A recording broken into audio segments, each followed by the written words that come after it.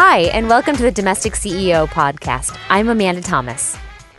I recently got a phone call from a friend. She was panicking because her son had left a pen in a pair of shorts and it exploded in the dryer. Not only were the shorts and other clothes covered in ink spots, but the inside of the dryer was also covered in a sticky ink mess. She was picturing having to get a new dryer or living with the fear of having load after load of spotted clothes for the next few months. While an exploded pen may seem like a complete disaster, it's easier to fix than you may think. With a few products from around the house and a little time, you'll be able to get your clothes and dryer back to like-new condition with these 4 steps. First, this podcast is brought to you by Audible.com, the internet's leading provider of audiobooks with more than 100,000 downloadable titles across all types of literature, including fiction, nonfiction, and periodicals. For a free audiobook of your choice, go to audiblepodcast.com/CEO. Now, back to the tips. Step number 1, identify the damage. As soon as you discover that a pen has exploded in the washer or dryer, the first thing you want to do is find all the damaged clothes. Start by going through each item and examining every square inch of fabric.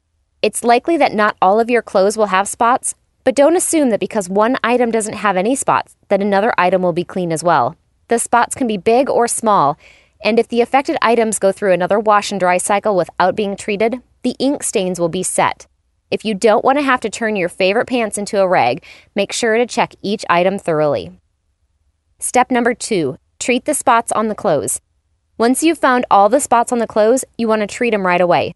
To treat ink stains, all you need is a can of hairspray. Liberally apply hairspray to each and every spot. And when I say liberally, I mean that you should soak the spot completely. I've had friends who've gone through an entire can of hairspray on a load of laundry. You can't use too much. The alcohol in the hairspray will make the ink splotches disappear, so the more it smells like the 1980s, the better. Step number 3, remove the ink from the dryer. While the hairspray is working its magic on your clothes, it's time to work on the dryer. The last thing you want is to toss a new load of clothes into the dryer, only to have the inky goop heat up and reapply itself to everything once again. Luckily, removing the ink from the dryer walls is also pretty easy. The 2 products that work best are nail polish remover and rubbing alcohol, both of which are pretty common to have around the house, so hopefully you have at least one of them handy. Just apply some of the liquid to a rag and wipe away the ink. Then use a soapy water mixture to wash the walls of the dryer and wipe away the alcohol or acetone. You may want to run a load of rags through, just wet them with a little water and toss them in to remove any residue. Step number 4, wash the clothes again. After you've let the hairspray set for a little bit, you can toss the inked clothes back into the washer. No matter what type of load you have, make sure to run it on a cold water cycle. Heat will set the stain permanently, so until you know the stain is completely gone, cold water is the key. After the wash cycle, do not put the clothes in the dryer until you have checked and double-checked them to make sure all the spots are gone. It's a good idea to hang dry the items if they're darker, because you might not be able to see the spots when the fabric is wet. If the spots are still there, simply reapply the hairspray and rewash. Repeat this until the spots are completely gone. While it may cause a panic at first, an exploded pen in the dryer is more of a nuisance than a catastrophe.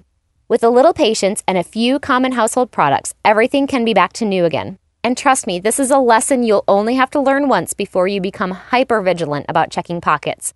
Although it's easy, no one wants to go through these steps twice. For more laundry tips like these, check out my Pinterest page. You can also find me on Facebook and on Twitter. Thanks again to our advertiser, Audible.com. What's sexier than reading 50 Shades of Grey? How about listening to it?